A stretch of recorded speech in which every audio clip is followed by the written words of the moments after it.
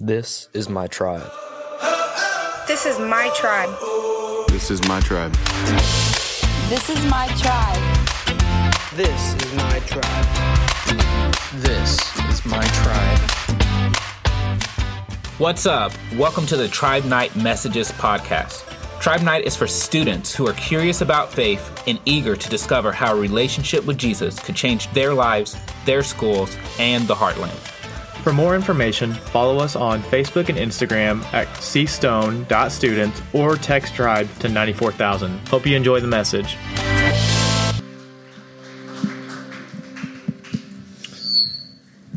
Y'all can go ahead and grab a seat real quick. I'm going to keep it short and sweet.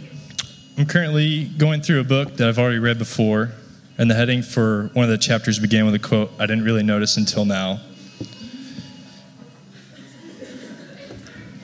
It reads, do what?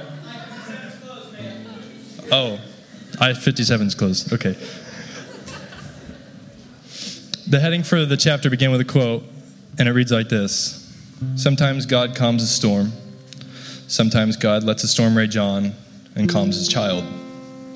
There's so many different ways to take those words, but the main thing that I got from it is that God is going to work. In one way or another, he's going to do a work in your life if you let him. God has 3 different answers to your prayers. Yes, not yet, or I have something else that's better for you. He knows your heart. He knows what you need. He knows what you need to have taken away from you in order to mold you like his son, Jesus. God's wisdom is something that we cannot comprehend, but it is something we can have a glimpse of if we ask him for his guidance.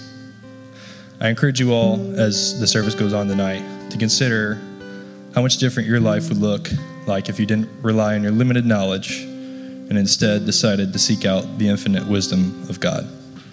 We'll go back into worship.